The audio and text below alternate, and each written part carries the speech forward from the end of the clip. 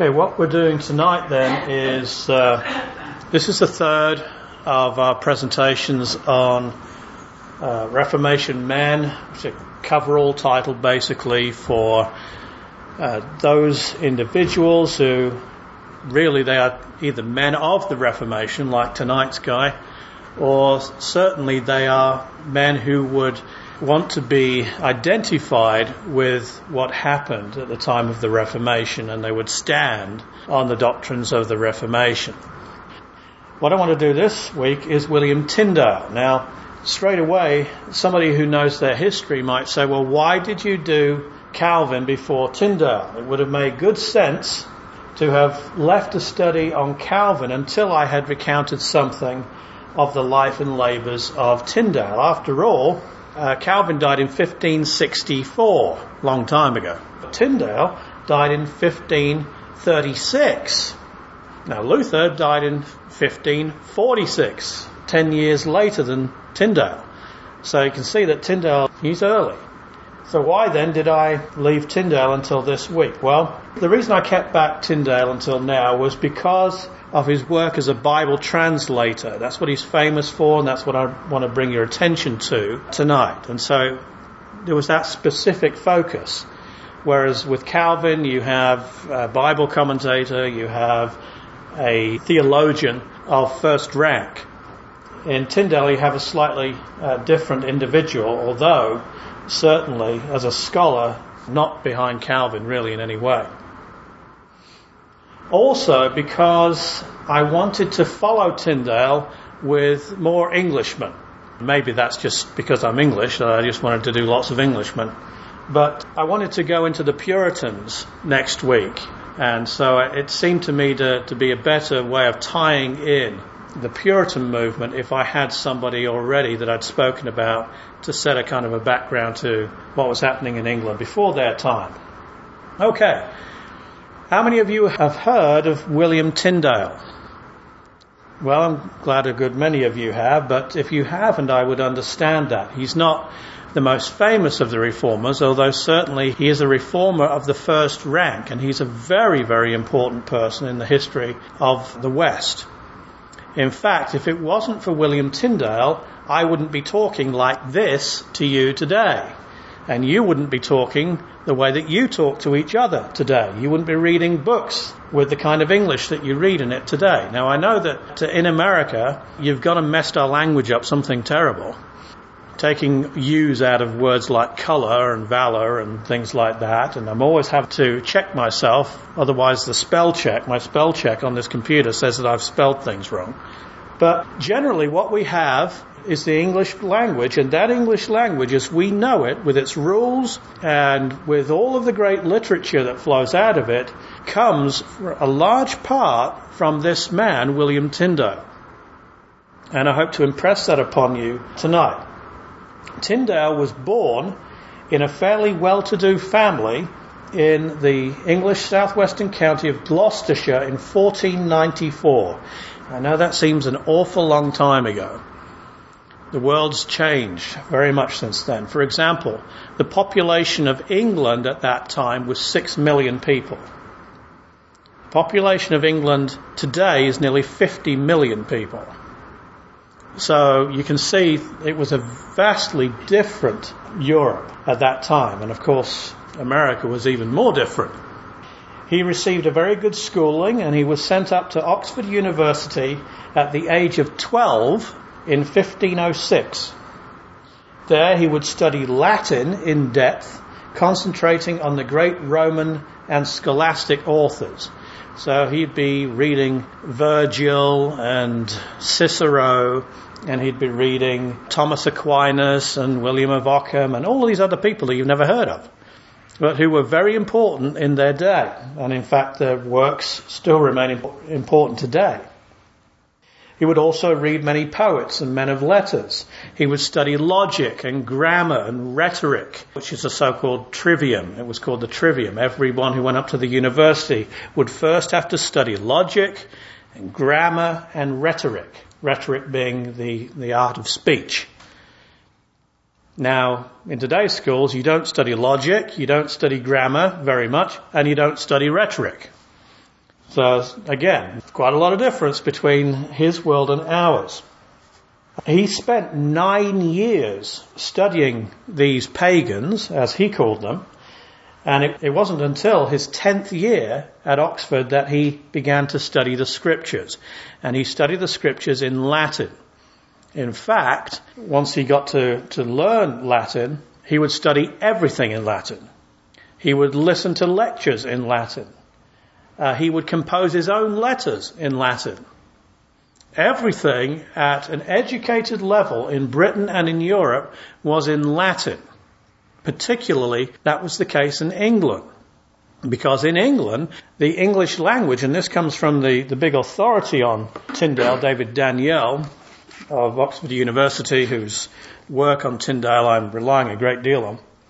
Daniel says that if you can imagine it, the English language, which is spoken by about 2 billion people in the world today, either as their first or second or third language, at the time of Tyndale in the early 1500s was about as popular as Welsh is today. How many of you can speak Welsh or Gaelic? That's what the English language was like. That's how popular it was. And in fact, the writing of the day in English and the common speech, the market speech and so on of the day was a mixture of different languages. Not that anyone knew any of these languages, they just knew certain words of French and certain words of Latin and certain words of Greek and certain words of Saxon and certain words of Anglo, coming back from old Germany. And they would just use these different words that had been passed down. There were no rules of grammar, no rules of spelling or punctuation or anything. So the English language really was a hodgepodge, which is an old English word, a mixture of different languages, and wasn't really a proper language in itself. And so he would do everything in Latin at Oxford University. The theology at Oxford, which is what Tyndale went up there to study, you could only study theology once you'd already got your bachelor's degree. And in, I think, your 3rd year of your master's, that's when you'd study theology.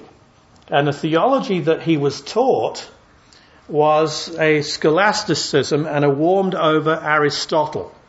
Had very little to do with the Bible. And so, for example, bring it to a level that you may have heard of. Any of you heard of the questions of how many angels can dance on the head of a pin?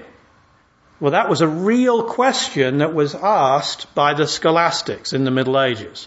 And they spent hours and days and years trying to answer that question. Are you interested in the answer? Are you interested in even asking the question? No, it's nowhere in the Bible. It's not important. Well, philosophically it has some importance, but really it's of no importance to the everyday man at all. And certainly Tyndale just counted it as pure paganism. He did not enjoy it at all. Now, Oxford at that time was the world's leading university. And so he was at the most prestigious university in Europe, and yet he was not learning any biblical theology at all. Now, today, we have an opportunity, and I use that word advisedly, to learn the theology of the Bible. But very often we don't avail ourselves of it. We're not interested in it. And remember, I think I said this last week when I was talking about Calvin. Today, if you interview most pastors or most Bible college students, the last thing they're interested in is theology. Theology just is a big word, meaning that just the knowledge of God. Knowing God and knowing about God and being able to talk intelligently about God and tell people what He's like and what He's not like. And to be able to answer questions intelligently about your Christian faith. That's what theology enables you to do. And scholasticism didn't allow you to do that. And of course, in many of our churches, you're not given enough theology to answer even very basic questions. No wonder atheistic teachers in our colleges and university don't think very much of Christians. After all, most Christians don't really know what they're talking about when they're talking about Christianity. In fact, most of our young people, thanks for coming tonight. I don't know who bribed you to come, but I'm glad that you came. Most of our young people, they will go off to college after spending years and years in their churches, and they won't know the Christian faith. And it isn't any wonder that they lose their faith when they get to college, because they've not been taught it. They've just been taught that Jesus died for their sins. That's good, but that is only the beginning. I'm kind of preaching now instead of telling you about Tyndale. So let's get back to the subject of the lecture. But the reason that I'm tying that in, you see, is because he had nothing. We've got everything, and yet we make nothing of it.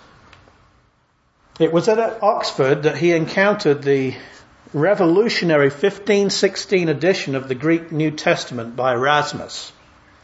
Now you have to understand that only someone like Erasmus could have done this. Erasmus, the great humanist scholar of the day. Because the Roman Catholic Church at that time, everything was done in Latin. If you went to church and you wanted to hear the scriptures, you could hear them read in Latin. If you wanted to hear some preaching, you could hear it in Latin. As much as the priests knew Latin. Usually it'd be, fee, fi, fo, fum, I play dominoes, all that stuff, It wouldn't be very edifying at all. It certainly wouldn't be very biblical. But Erasmus, what he did is that he printed a Latin text of the official Roman Catholic Bible, which was Jerome's Vulgate, and next to it, he printed the Greek New Testament, which of course is the language in which the New Testament was written. And that was revolutionary. It was revolutionary in two ways. First of all, remember what I said about the humanists? They wanted to go back to the original sources. So they went back to the Greek and they learned Greek. And then, of course, out of that came the Greek New Testament and translations of other works from Greek. And then also that spurred people who wanted to get to the original to learn Greek. And Tyndale certainly was one of them and became one of the greatest Greek and Hebrew and Latin scholars of his day and was renowned all over Europe. He was one of the great scholars of Europe and was recognized as such. It was also at Oxford that Tyndale came into contact with some of the writings of Luther, Martin Luther, the Reformer, some of the early writings. After 10 years, he left Oxford and went possibly to Cambridge to sharpen his already considerable Greek skills and also to perhaps discuss theology, because the theology of the Reformation was being discussed much more openly at Cambridge than it was at Oxford. At any rate, he was soon back in his native county of Gloucestershire as tutor to the family of Sir John Walsh. He was well known already as one of the outstanding Greek and Latin scholars of his day, as I've already told you. But he was not content to sit under the glow of his scholarly achievements. Tyndale was for the common man. Tyndale was a very strongly converted Christian, and he strongly believed that the average man, boy, child, should know the scriptures, should know the word of life. It's really hard for us to understand his passion there, because we've got the Bible. There's one right in front of you. And I don't know how many of you read it, but it's there to be read. No big deal. So someone like Tyndale, and to many people like him, this was a matter, literally, of life and death, as to whether they had access to that book. And it has been a matter of life and death for thousands of God's people down through the centuries. And don't you think that God is not going to hold us accountable for the way we treat or ignore his word that has been available to us today? So he began preaching in the local parishes. He was ordained a priest and began preaching locally, and even, it appears, in the open air, in the villages. He would go there and gather a crowd and he would preach to the people. In fact, there is evidence that he preached at some of the places where George Whitefield, the great revival preacher of the mid-1700s, was to preach, at the very same places near Bristol. It was during this time that a certain clergyman who was sitting at the Walsh's table exclaimed in Tyndale's presence, no doubt thinking that he was being quite a scholar, quote, "We are better without God's law than without the Pope's." Now that was the mentality of the priests and the churchmen of that day. We're better without God's law than we are without the Pope's. We need the Pope's. That's more important. Can you see that the only message that most of the people in England were hearing was a message of damnation through that attitude? This is Tyndale's retort, which of course is very famous. "I defy the Pope and all his laws. If God spare my life ere many years, I will cause a boy that driveth the plough to know more of the Scriptures than thou dost." That's Tyndale's heart as well as his scholarly integrity coming out there. He's concerned with getting the Scriptures to the people, and he wants to translate them. That's the only way that the ploughboy is going to be able to understand them. By the way, this also entails what? It entails that the ploughboy can read. And you see, this is one of the things that happens in the Reformation. In the Reformation, people are taught to read because there's an incentive to read, because they can then go and read the Bible. In the 1540s, this is 10 years or so after the death of Tyndale, the King of England ordered that every church in every parish in England will have a copy of the Bible chained to the altar. Everyone can go and read it. It was to be open. And so there was a great incentive to education, a great incentive to read the Bible, considering that since 1408, the reading of the Bible in the common tongue was punishable by death. Tyndale's statement was quite one to make, wasn't it? One could be burned alive for saying such things. And to be burned alive, by the way, it would take you 3 days to die sometimes. Deliberately so. Because they wanted to purge your sins as well, you see, purge everything away from you before you finally drifted off and, as they thought, went to hell. Although, of course, most of the people that were burned at the stake went to glory. The people that burned them had a surprise waiting for them at the end of their lives. In pursuance of his goal to translate the Bible from the original languages into the language of the common Englishman, Tyndale travelled to London to seek the blessing of Bishop Tunstall, who was the Bishop of London. But Tunstall, though a friend of Erasmus and a humanist, was under the thumb of the greedy and scheming Cardinal Wolsey, who wanted to be Pope. And Tunstall refused to see Tyndale. So Tyndale now was in a quandary. He wanted to translate the Bible, but the leading guy who he thought he would get help from refused even to see him. So what was he to do? Well, this made him go to the continent of Europe, and he travelled to Germany. First to Hamburg and to Cologne. And after a couple of false starts, in 1524 he went to Germany. He settled at the town of Worms, which was made famous just a few years before by Luther at the so-called Diet of Worms. That's where Luther met Charles V, the emperor, and said those words, "Here I stand, I can do no other. May God help me." It was the providence of God also, I think, that drove Tyndale to Europe. You see, even if Tunstall had given his blessing to the translating and printing of the English New Testament, there wasn't anyone to print it. There were only 2 printers in England in Tyndale's day. And both of them, according to Danielle, were rotten.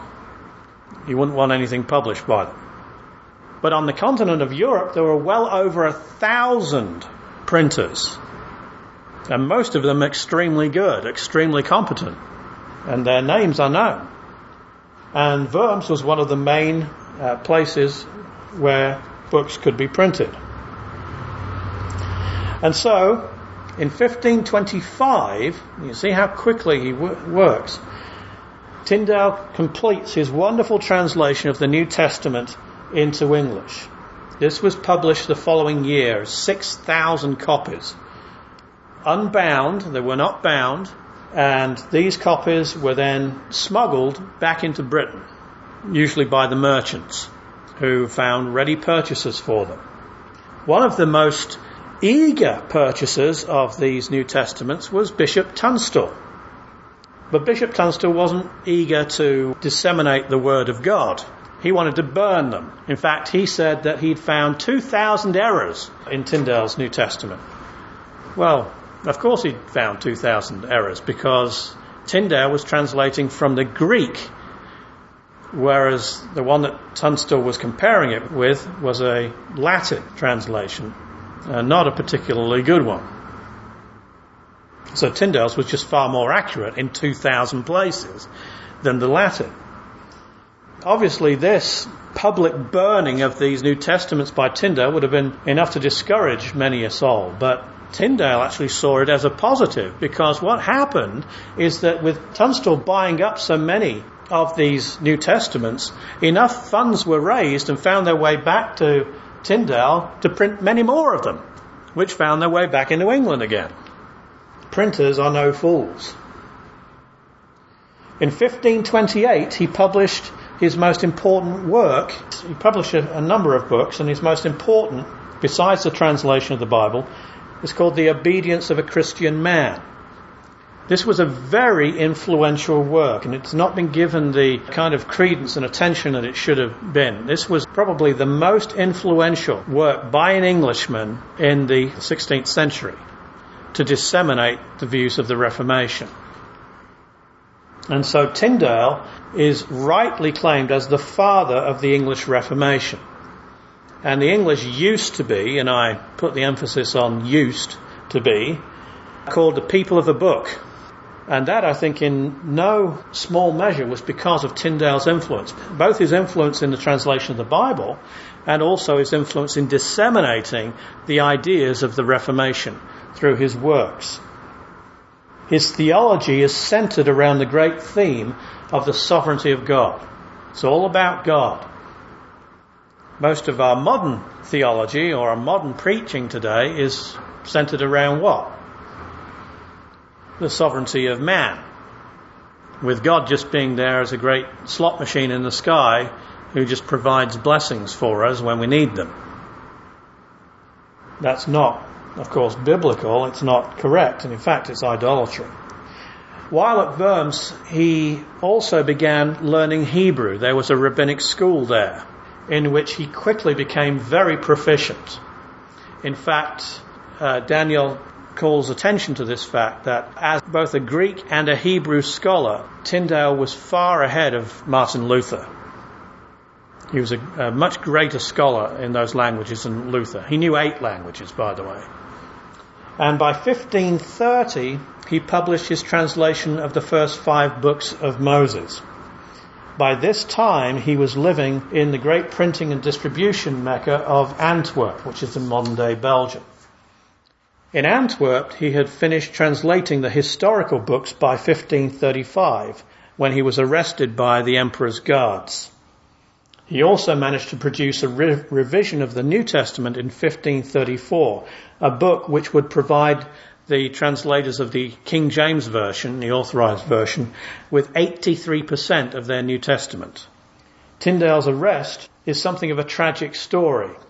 He was betrayed by a man who Daniel calls a horrible man by the name of Henry Phillips. Now, Henry Phillips was the son of a fairly wealthy merchant who had been given a sum of money to take to London to give to a friend of his father's. Instead of giving it to the friend, he stole it and gambled it away. And then, because he was so ashamed and couldn't go back to his father, he went to the continent, where he ingratiated himself with the Roman Catholic and anti-English authorities there, and as well as a lot of other things, made scurrilous attacks against the king and the nation, and was very strongly against anything to do with the Reformation. He would do anything for money, and often would steal from people who had been very kind to him.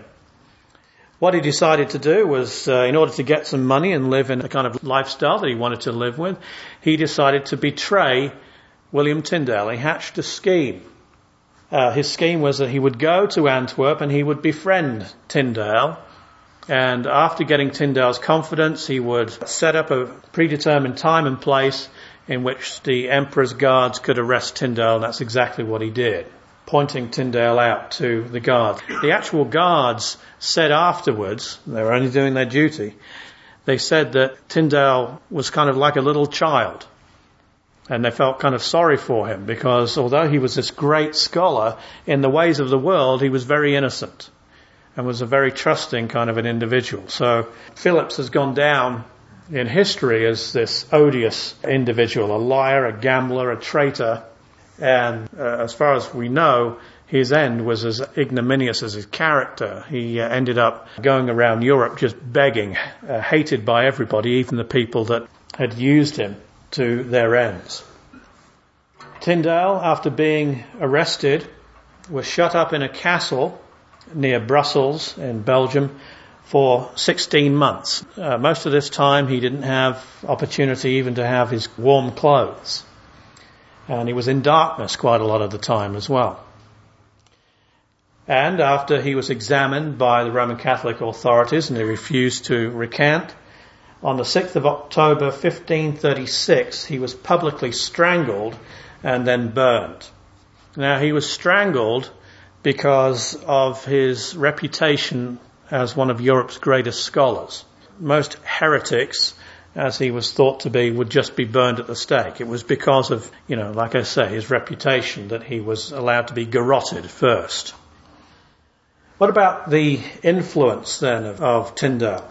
Well, like I said, at the time of the English translation of Tyndale, which came out in 1526, English was hardly known on the continent of Europe at all. It was not a major language and it had no real form. After Tyndale's work, English became a proper language. And remember that the great writers and poets of England were only 100 years after Tyndale. People like Shakespeare and Milton, Herbert and people like that were just a couple of generations away from Tyndale, and clearly their wording and the English that they used was influenced by Tyndale's translation.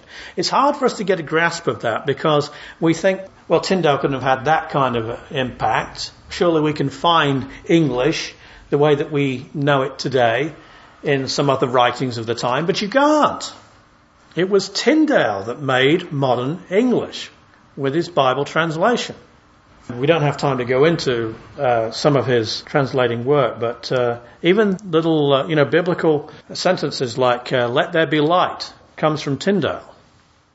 Many of the well-known turns of phrases that we have come from Tyndale. Words like "subtle," for example, for the serpent, and I believe the word "atonement" come from Tyndale. He made, in a sense, the English language.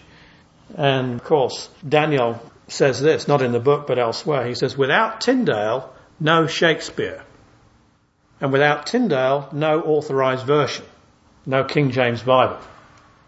Now, when you consider that the Geneva Bible of 1560 and the King James Bible of 1611, together in a sense, are the most influential book in the history of the world, and it's because of the influence of the English Bible, now Shakespeare too, but certainly the English Bible predominantly, that English is spoken by a third of the world's population, then I think you begin to see the magnitude of Tyndale's work.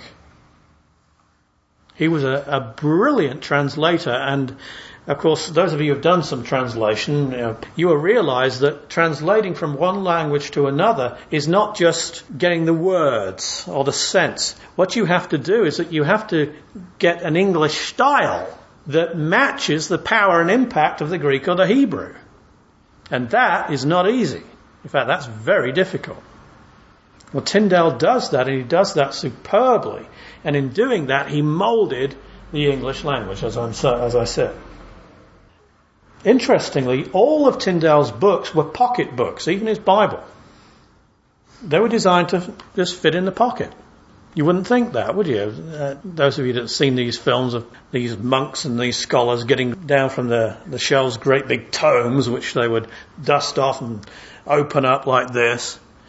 Well, Tyndale's books just fit in the pocket. because he wanted the common man to read them. And how could they read them if they were so expensive? Because they were huge folio volumes. In his work on the obedience of the Christian man, I want to just go through some of the thinking of Tyndale as a theologian. It's probably best to do this by going through some of the structure of the first part of this book. This is his argument. There were 3 sections to the work. The first section, Scripture itself shows that the Word of God necessitates persecution. That's a good way to start a book off, isn't it? Do you think that would sell well in our Christian bookstores today? Do you think that would be recommended on our TV channels? This is a great book. You want to read this one. The first chapter is just a corker. It tells you that if you are an obedient Christian man, you're going to be persecuted. Secondly, God has the greater power, however, as Scripture demonstrates throughout. So you're not to count your life as anything. You're to focus on God, who has the power over life and death. Third, it is essential that Scripture be freely available to everyone. They are false who argue against it being in the mother tongue. And he continues, the children of Israel, even in their darkness, had the law, the Old Testament, in their mother tongue. How is it that we who walk in the day are not allowed to see it as well? Moses commanded the children of Israel to give constant attention to Scripture. How can that be any less for us as Christians? But laymen are said to be too busy in the world to warrant having Scripture. Yet the bishops are the busiest in the world. It is feared that laymen would take Scripture too variously. In other words, they'd interpret it in all different ways. Yet the clergy don't teach it at all.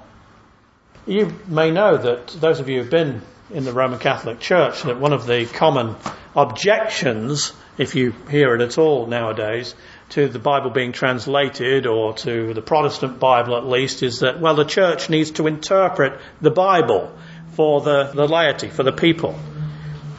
How many of you had the Bible interpreted to you, taught you in a Roman Catholic church, former Roman Catholics?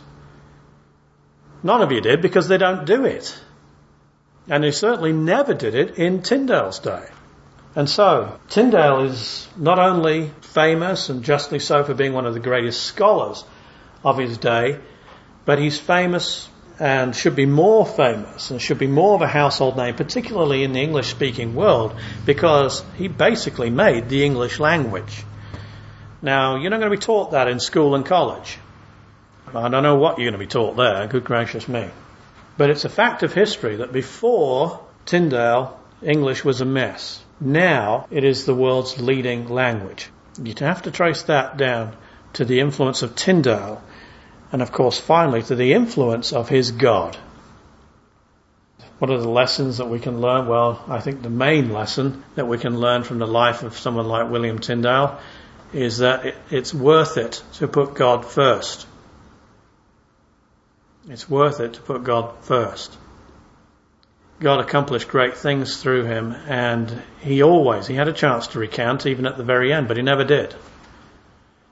I wonder, with the Bibles that we have in front of us, I wonder if we were going to be killed, murdered publicly, and we were given the chance to recant. All we'd have to do is to recant of reading the Bible in English. I wonder what our answer would be. Or perhaps if we were honest, we might say, well, sure, since I don't read it anyway. As Christians, we must realize that God has given us the greatest treasure that we can have. We cannot have eternal life. Eternal life. In other words, in 10 billion years, you still have wonderful, glorious, joyful experiences. And a bazillion years after that, everlasting life. Through Jesus Christ, who can only be found today through the Scriptures, his Word. That's what Tyndale wanted everybody to read. Let's make sure that we try, even feebly, to catch something of his Spirit. Do we have any questions or any observations? Well, Wycliffe's translation comes, thank you for calling him by his right name, comes in at 1377. 1377 to the final Wycliffe translation of 1384. Wycliffe died in 1382. Now, Wycliffe was the master of Balliol College in Oxford, so he was an Oxford scholar, and his name was very well known to Tyndale at Oxford and in Gloucestershire. The Lollard preachers that Wycliffe sent out were very strong in Gloucestershire, so he probably had a good idea of bits of the gospel. But the English, because of course Wycliffe wanted to translate into the mother tongue, he translated into Anglo-Saxon. Okay? It was, again, a real mishmash, although it was not as corrupt as it became 100 years later. It still was very archaic. So if you look at a Wycliffe translation, you can hardly read it. You won't be able to make the words out. It's like reading a foreign language. It is a foreign language. It's not the English of Tyndale. It's not the English of today. Survive. Yes. Well, the Wycliffe is not. It's a translation of not all, but in main parts, the English translation of the Latin Vulgate. The authorized version is a translation from the Hebrew and the Greek, not from Latin. And it's mainly Tyndale's work. 83% in the Old Testament up to 2 Chronicles, and the same amount in the New Testament is Tyndale's wording. And so, Wycliffe, remember, he died a natural death. He was dug up and burned afterwards, of course, and his bones were ground to powder and thrown in the River Swift in England. But the English of his translation is unreadable. Any other questions? Wycliffe or Tyndale? Yes. John Rogers. John Rogers, who you may have heard of, he was one of the first martyrs under Bloody Mary in 1555. Also John Frith, who was the first martyr, burned at the stake in 1555 under Mary Tudor's reign. They were both scholars of Tyndale. Rogers it was actually who produced the so-called Matthew's Bible. It was just a name that was dug up there, but Rogers put it out. And that is mainly Tyndale's work of the Old Testament up to 2 Chronicles and the whole of the New Testament, plus Coverdale's translation from the Latin, not from the Greek, from the Latin, in the prophets and the poetic books.